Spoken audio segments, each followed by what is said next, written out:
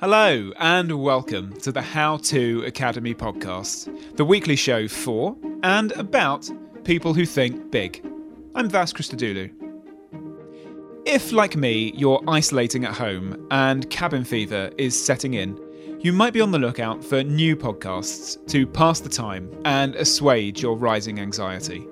So instead of a new How To interview, this week I'd like to share with you an episode of the brilliant Global Goals Cast. It's a show about the unlikely heroes spurring change, innovation and disruption to help produce a more equitable world. And it's the perfect antidote to those feelings of despair that so many of us are trying not to give into. In this episode, series host Edie Lush runs a computer simulation to figure out how to stop climate change. If you enjoy it, you can find more just like it at globalgoalscast.org or wherever you get your podcasts. I'll be back next week when economist Linda Yueh meets former Governor of the Bank of England, Mervyn King, to investigate how to live with uncertainty. Without further ado, here's the Global Goals Cast.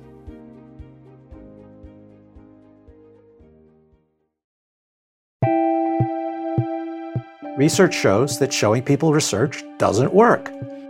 You can tell people the science, you can show them the science, you can give them the presentations, and it just doesn't change people's behavior, their thinking, their attitudes. The way learning happens for most people almost all the time is people learn from experience and experiment. But in the climate situation, as more people find out that, holy cow, this climate change is really a serious threat to our lives, our prosperity, our security, it's just going to be too late. We can't afford to wait, and there's no way to run experiments. We only have our one planet. So that is why you need simulators. So your job, Edie. Yeah, if I choose to accept it. Well, you don't have a choice right now because the world is counting on you.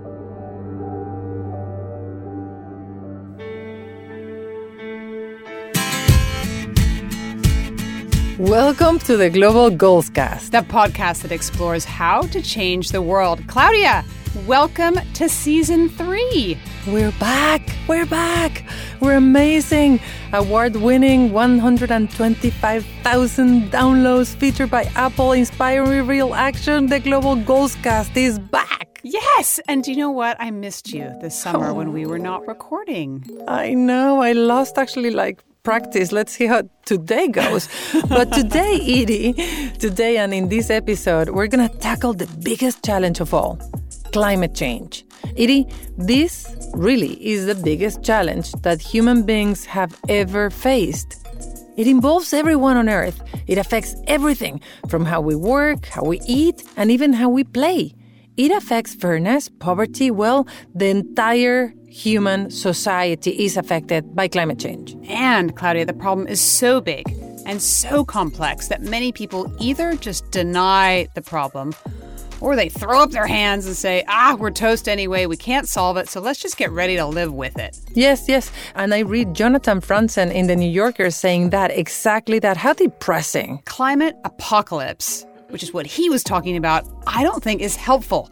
And at the Global Goals Cast, we prefer to talk about the champions who are doing something. Optimists, the glass half full types, the never say never people. And we find them. And when we come back, we're going to introduce you to one of them. And you can join me in saving the planet. But first, this. This episode of Global Goals Cast is brought to you by BSR, Building a Just and Sustainable World. Join BSR November 12th to 14th in San Jose, California, to hear how innovative companies are navigating a new climate for business and paving the way for people and planet to thrive in an era of unprecedented change. www.bsr19.org. Thanks to CBS News Digital and to Harman, the official sound of Global Goals Cast.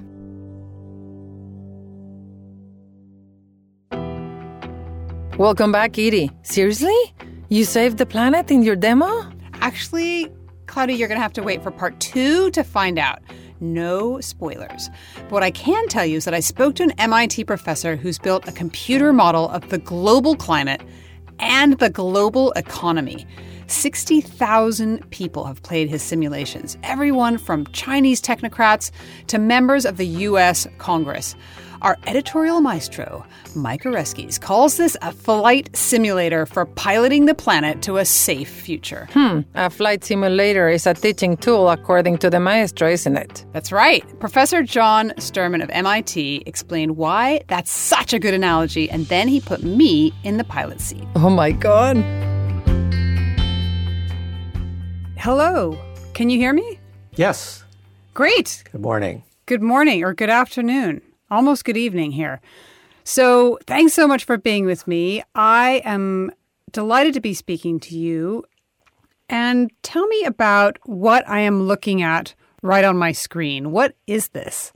Well, you're seeing an interactive energy and climate policy simulator. And why did you create this? The way that basic research in climate science proceeds is using some of the most complex, largest simulation models ever developed.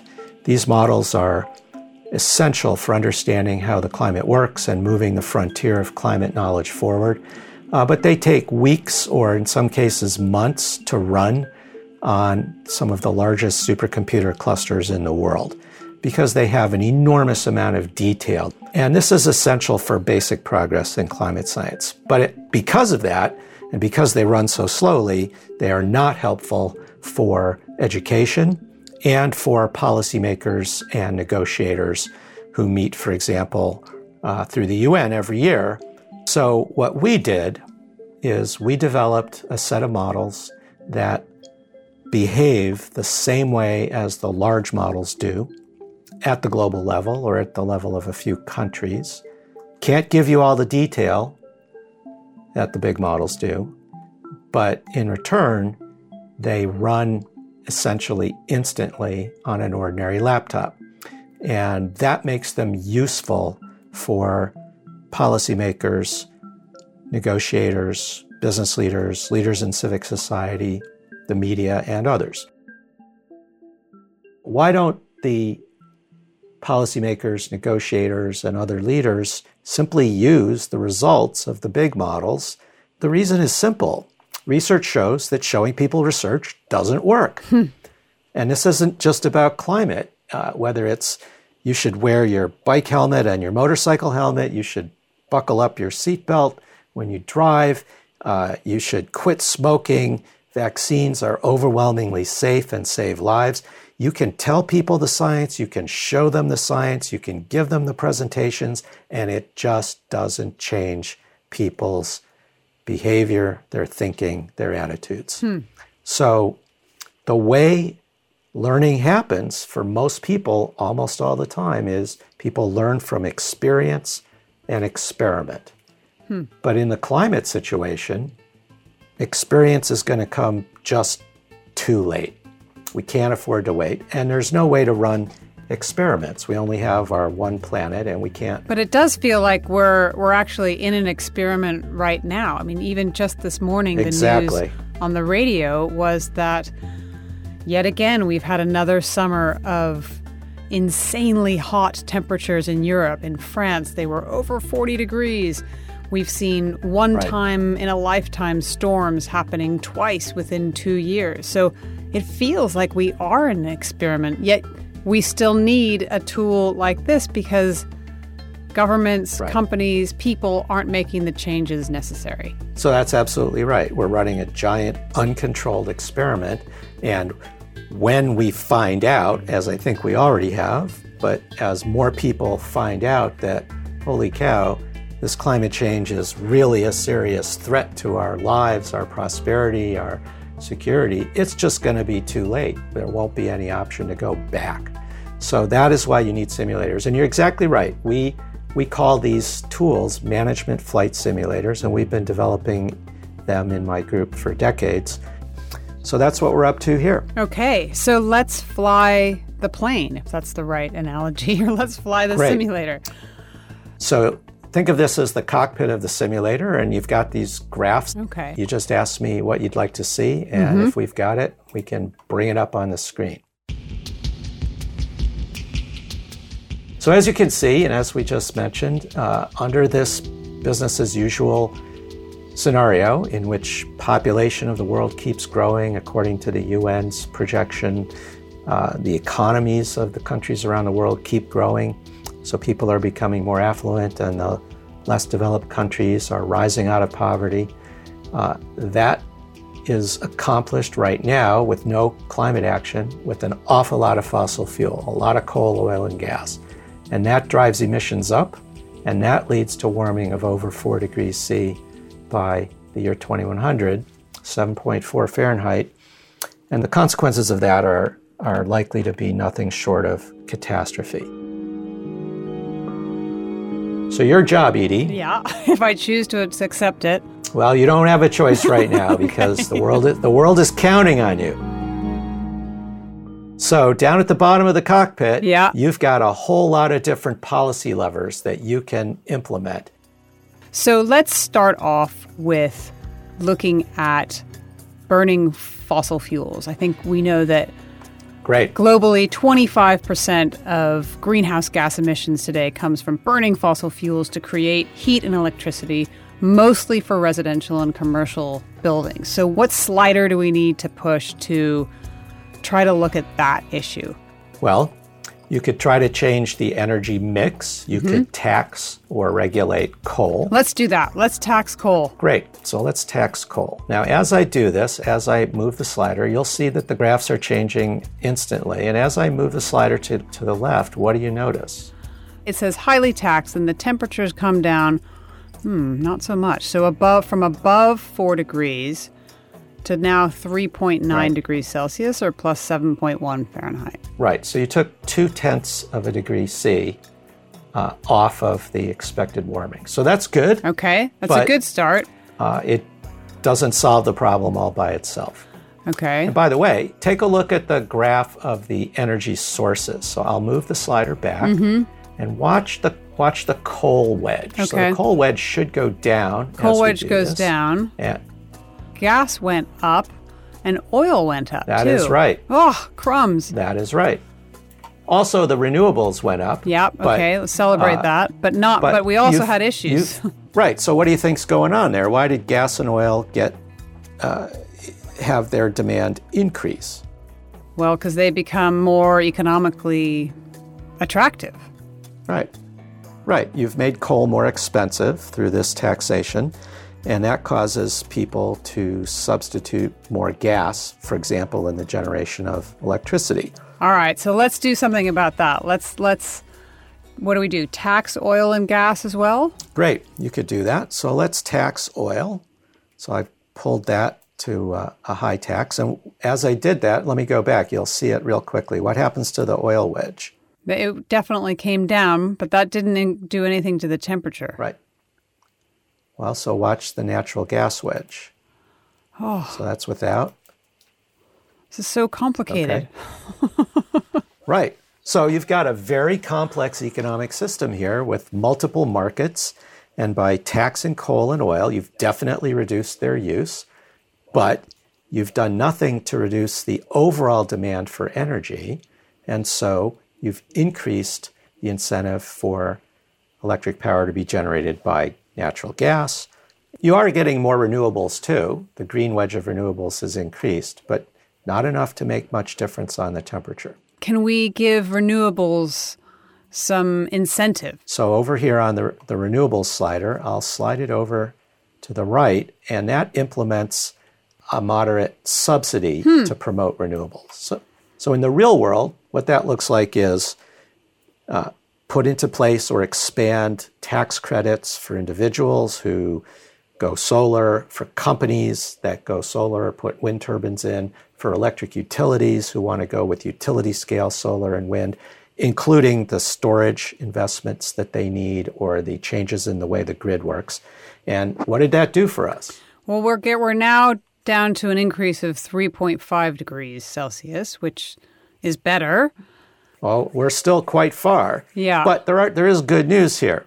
Now, one thing to notice is subsidizing the renewables did a lot more than just taxing the fossil fuels. And one reason for that is in many parts of the world today, renewables are already cost competitive with fossil fuels. But they also benefit from a very powerful learning curve effect and from scale economies. So, for example, every time cumulative production of solar panels doubles, which is happening every couple of years or so, the costs of the next ones you build go down by a little over 20%. And this is because we've not yet reached the limits of what these technologies can do. It's the same for wind. It's the same for energy storage that you need to handle the variability of wind and solar. And so by subsidizing renewables, you're having an additional benefit that you're driving their costs down faster than they would have gone otherwise. And that then leads people to use even more of them, which drives their costs down even faster. You have a beneficial reinforcing feedback loop there. You have a virtuous cycle that the more you use, the cheaper it gets.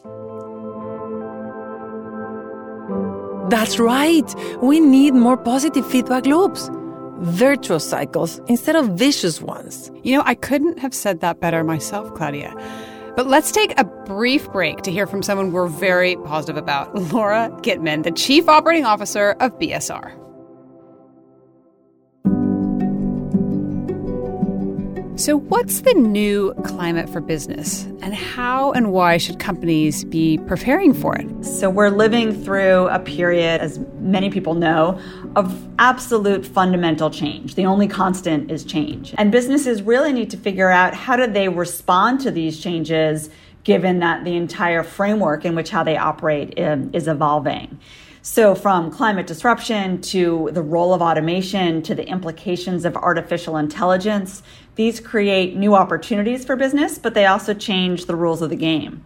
And at the same time, we're seeing increasing pressures and expectations from employees, from the political environment, from regulators, from consumers that actually redefine and question the purpose for business overall.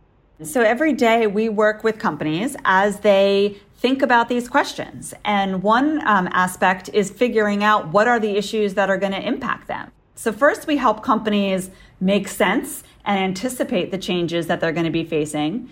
And second, help them figure out how do they meet that challenge. So what are the strategies? What are the products, the services, the ways of partnering and collaborating in new different kinds of opportunities that enable them to meet those challenges, but also meet the challenges that our collective business community are facing, right? So the challenges of achieving the goals of the SDGs, of achieving the goals of the Paris Agreement on climate, and then therefore working together to redefine what that new climate for business means.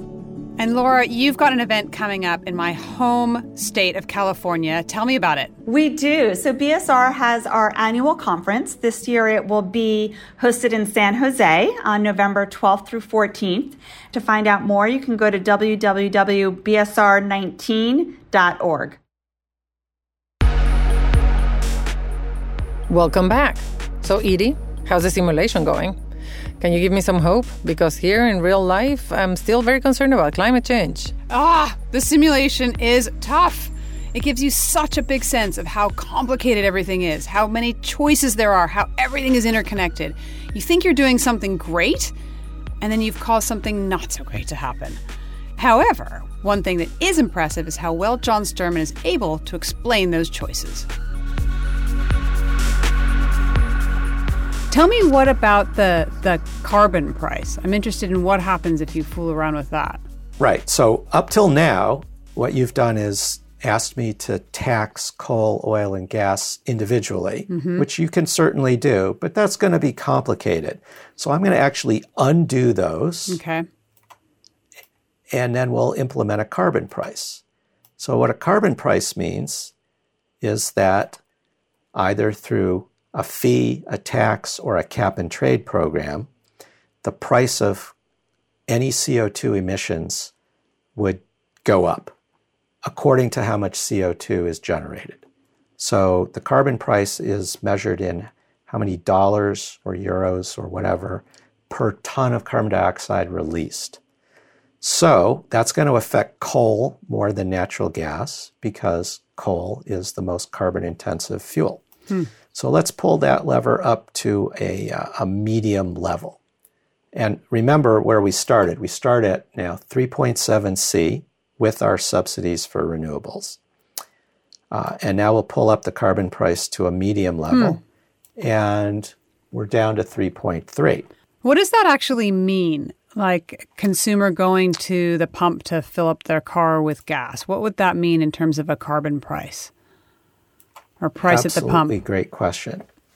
So on all these policy levers, I can click on a button and it shows me all the details. It gives me more advanced options. So right now we have a carbon price of $50 per ton of carbon dioxide. So what does that mean in the real world at the pump, as you say? Well, in the United States, that would mean that gasoline prices would go up by about 44 cents a gallon. Wow. So, well, is that a lot or a little? Well, I mean, it's definitely internalizing the price on the planet, but it's a big jump for, many people. This is a great point. What are we going to do with all the revenue from this carbon price? So let's take a look at that graph. So if I look here at the financial impacts, I can look at the revenue and the cost from taxes and subsidies. So you're subsidizing renewables, that's going to cost money. Now you're taxing carbon, that's going to generate revenue. And you can see here on this graph that the revenue from this carbon tax generates about $2.4 trillion a year globally. And that actually outweighs the subsidies for decades. So then the question is, what do you do with the revenue? So one of the most popular proposals is rebate it to every person on a per capita basis. So you would get a carbon dividend check every few months, every quarter of a year, say, and you can do anything you want with that money. So if you rebate the money to individuals on an equal per capita basis, you convert the carbon price from something that could be regressive into something that's going to be progressive and help the lower income segment of the population more.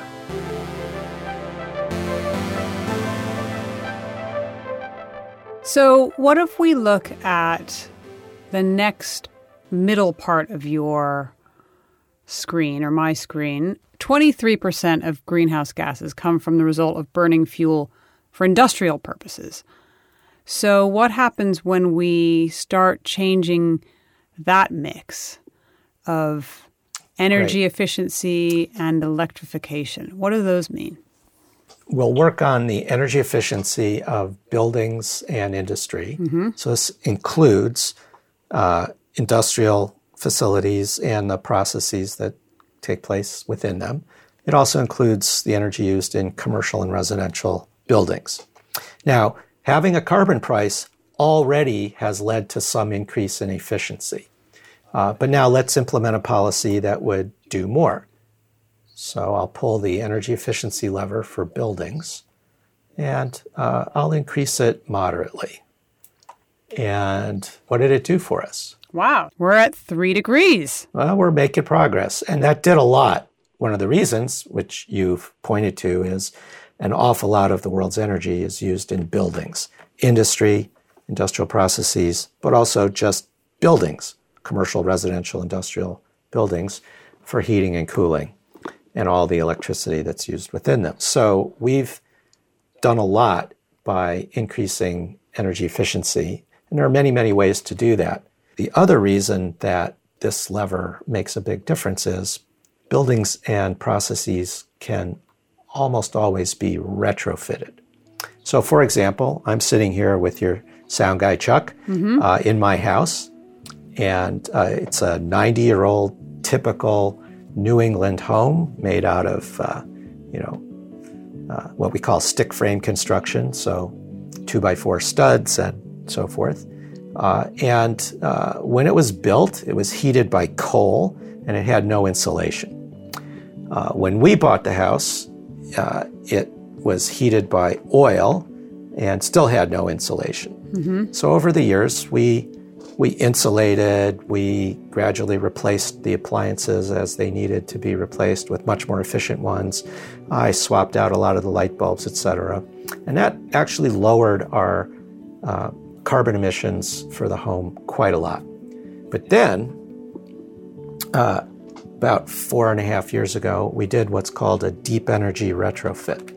So what does that mean? It means we put in a huge amount of insulation, not just blown into the walls, but extra insulation on the outside of the house. The windows, which were original, were leaky and in pretty bad shape. We put in much better windows that are super efficient. We put in LED lighting everywhere, very high efficiency appliances, refrigerator, washer, dryer, etc. We put in heat pump hot water. That's super efficient, gets most of the heat to warm the water from the surrounding air. And we completely eliminated the fossil fuel heating system and replaced it with air source heat pumps that provide heating and cooling. And then we put a solar array on the roof. And now, today, our house generates 50% more energy than we use with no fossil fuel whatsoever. Wow. So in fact, we need the whole world to do what you're doing.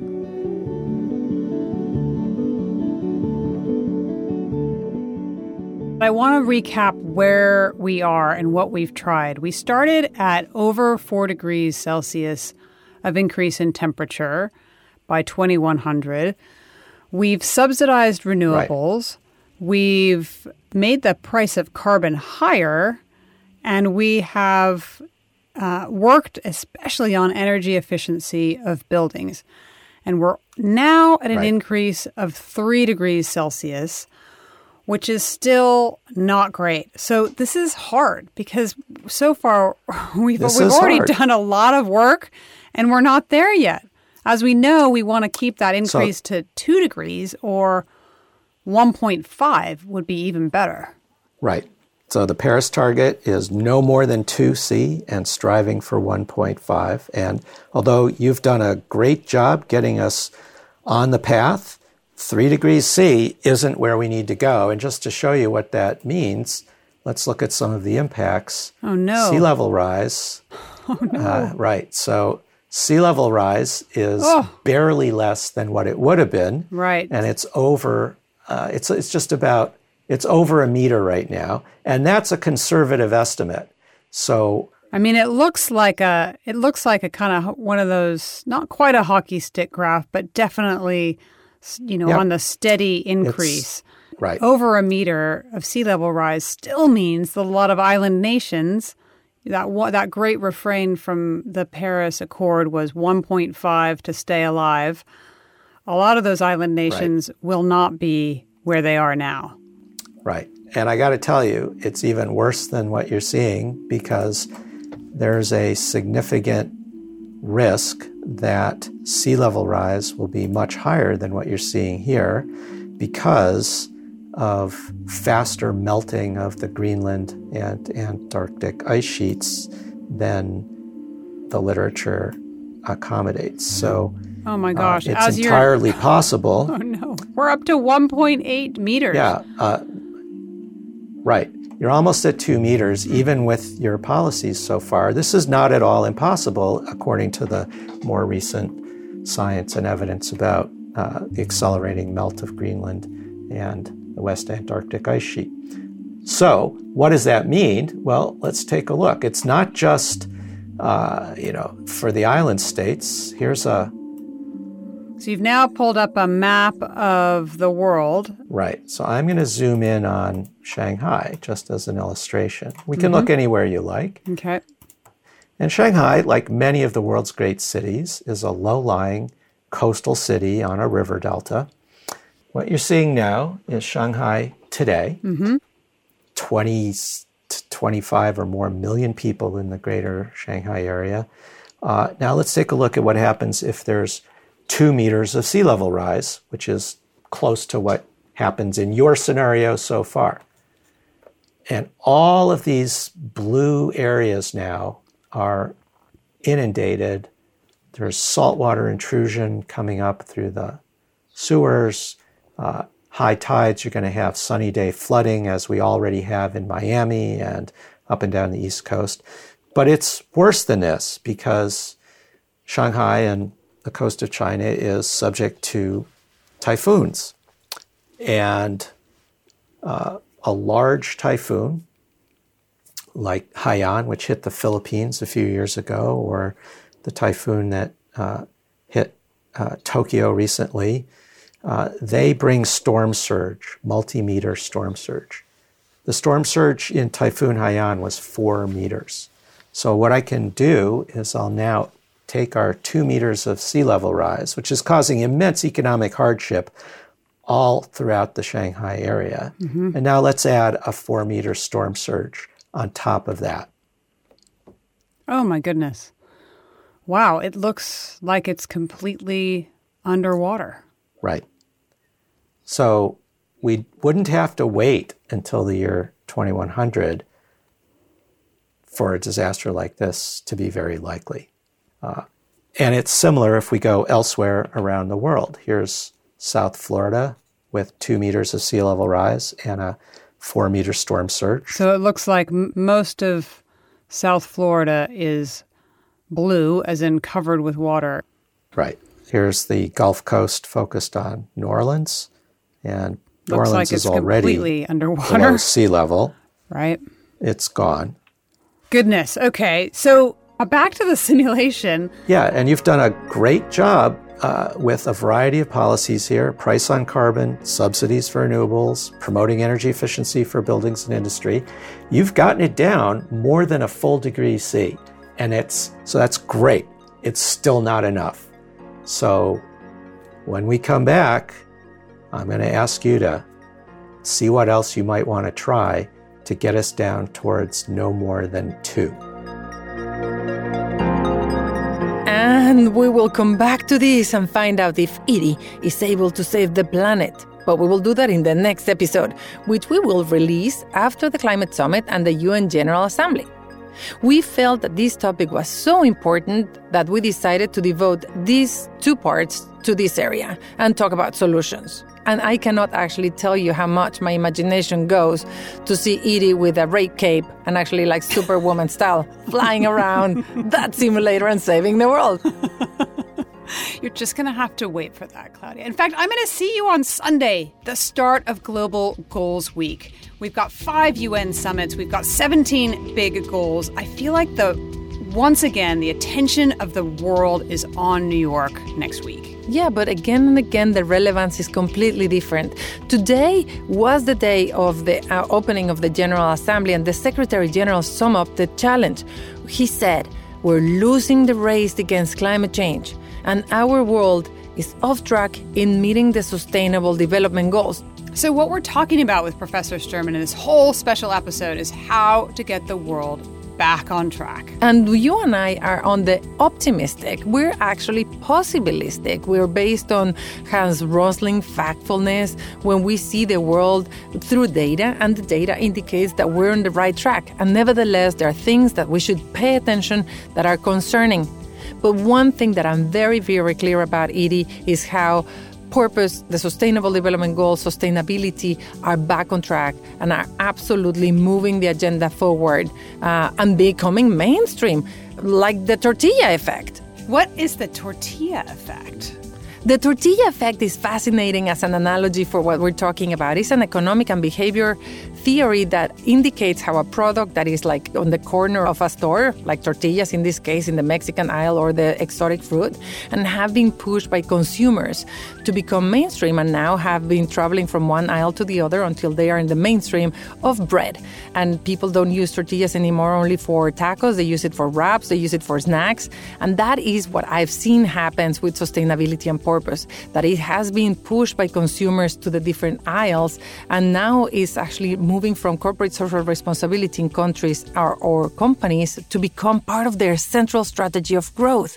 But there's another way to get the tortillas from the Mexican corner to the main bread aisle, which is when the owner of the store would decide, I'm going to pose this product here.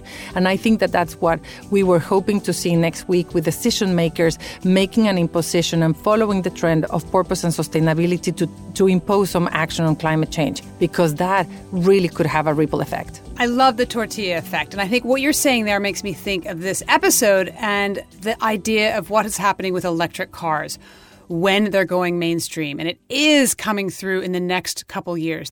But we do have to be careful, because while electric cars are great, if the electricity that they're using is not clean, if it comes from coal, then we don't actually bring the temperature down enough. And I learned that from playing with a simulator from Professor Sturman.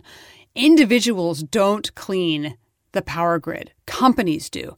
We have seen some great companies out there, and there was a great example a few years ago when Greenpeace, the head of Greenpeace at the time, Kumi Naidoo, stood up with the head of Enel and agreed to take this energy company away from dirty power towards renewables, towards clean energy. So companies have a role to play, as do governments, as do consumers. The great news here, Edie, is that there's pressure on decision makers by young people. Greta, coming to New York, arriving with 17 different boats and making waves and increasingly attracting the attention of citizens, of voters, and of players. And because we're so many more people like John doing simulations and doing groundbreaking innovation, I think that we have a great opportunity to be part of history and be, as we say, the first generation that can really stop the impact of climate change.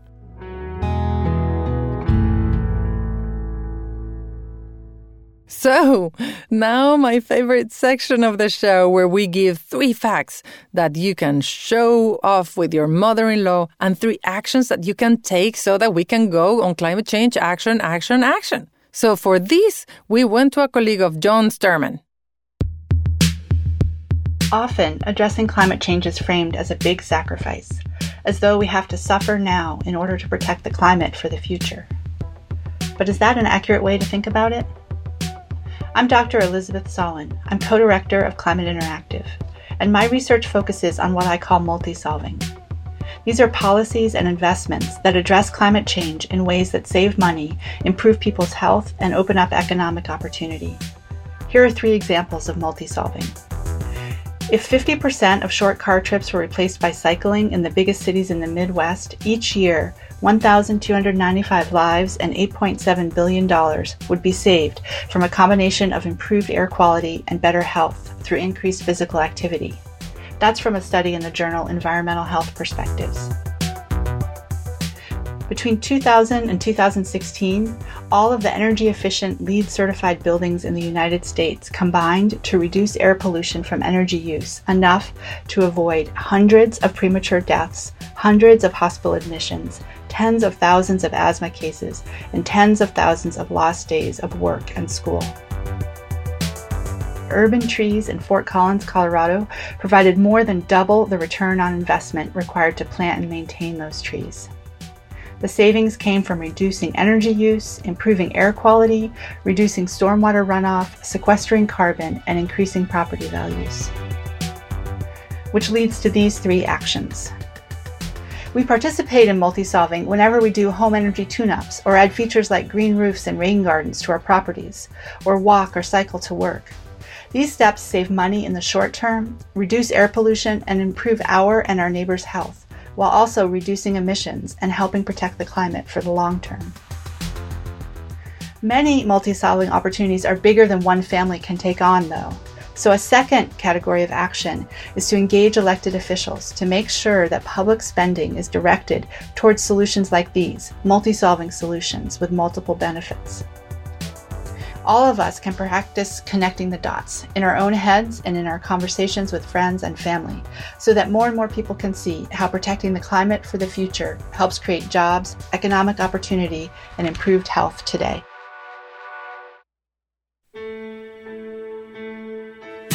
All right, that is it for this special climate episode, at least part 1. We're going to have the second half after next week's Climate Summit. Oh, Edie, I'm so excited by our new season. We take on climate right at the start. Woo! See you next time, Edie. See you on Sunday in New York. And until then, the big message is, if you liked this, please give us 5 stars. Please subscribe. Please tell all of your friends. And go to our social media at Global Goalscast. Adios. Adios. Don't forget the tortilla effect, Edie. It's going to come after you. Global Goalscast was hosted by Edie Lush and Claudia Romo Edelman. We are editorial gurued by Mike Oreskes. Editing and sound production by Simon James. Our operations director is Michelle Cooprider. Our interns last summer, we miss you, were Addie Gisby, Ashley Esquivel, Darcy Nelson, and Hugh Ayara. Music in this episode was by Neil Hale, Andrew Phillips, Angelica Garcia, Simon James, Katie Crone, and Ashish Pillawal. This episode was made possible with the support of BSR. Also, CBS News Digital and Harman, the official sound of Global Goalscast.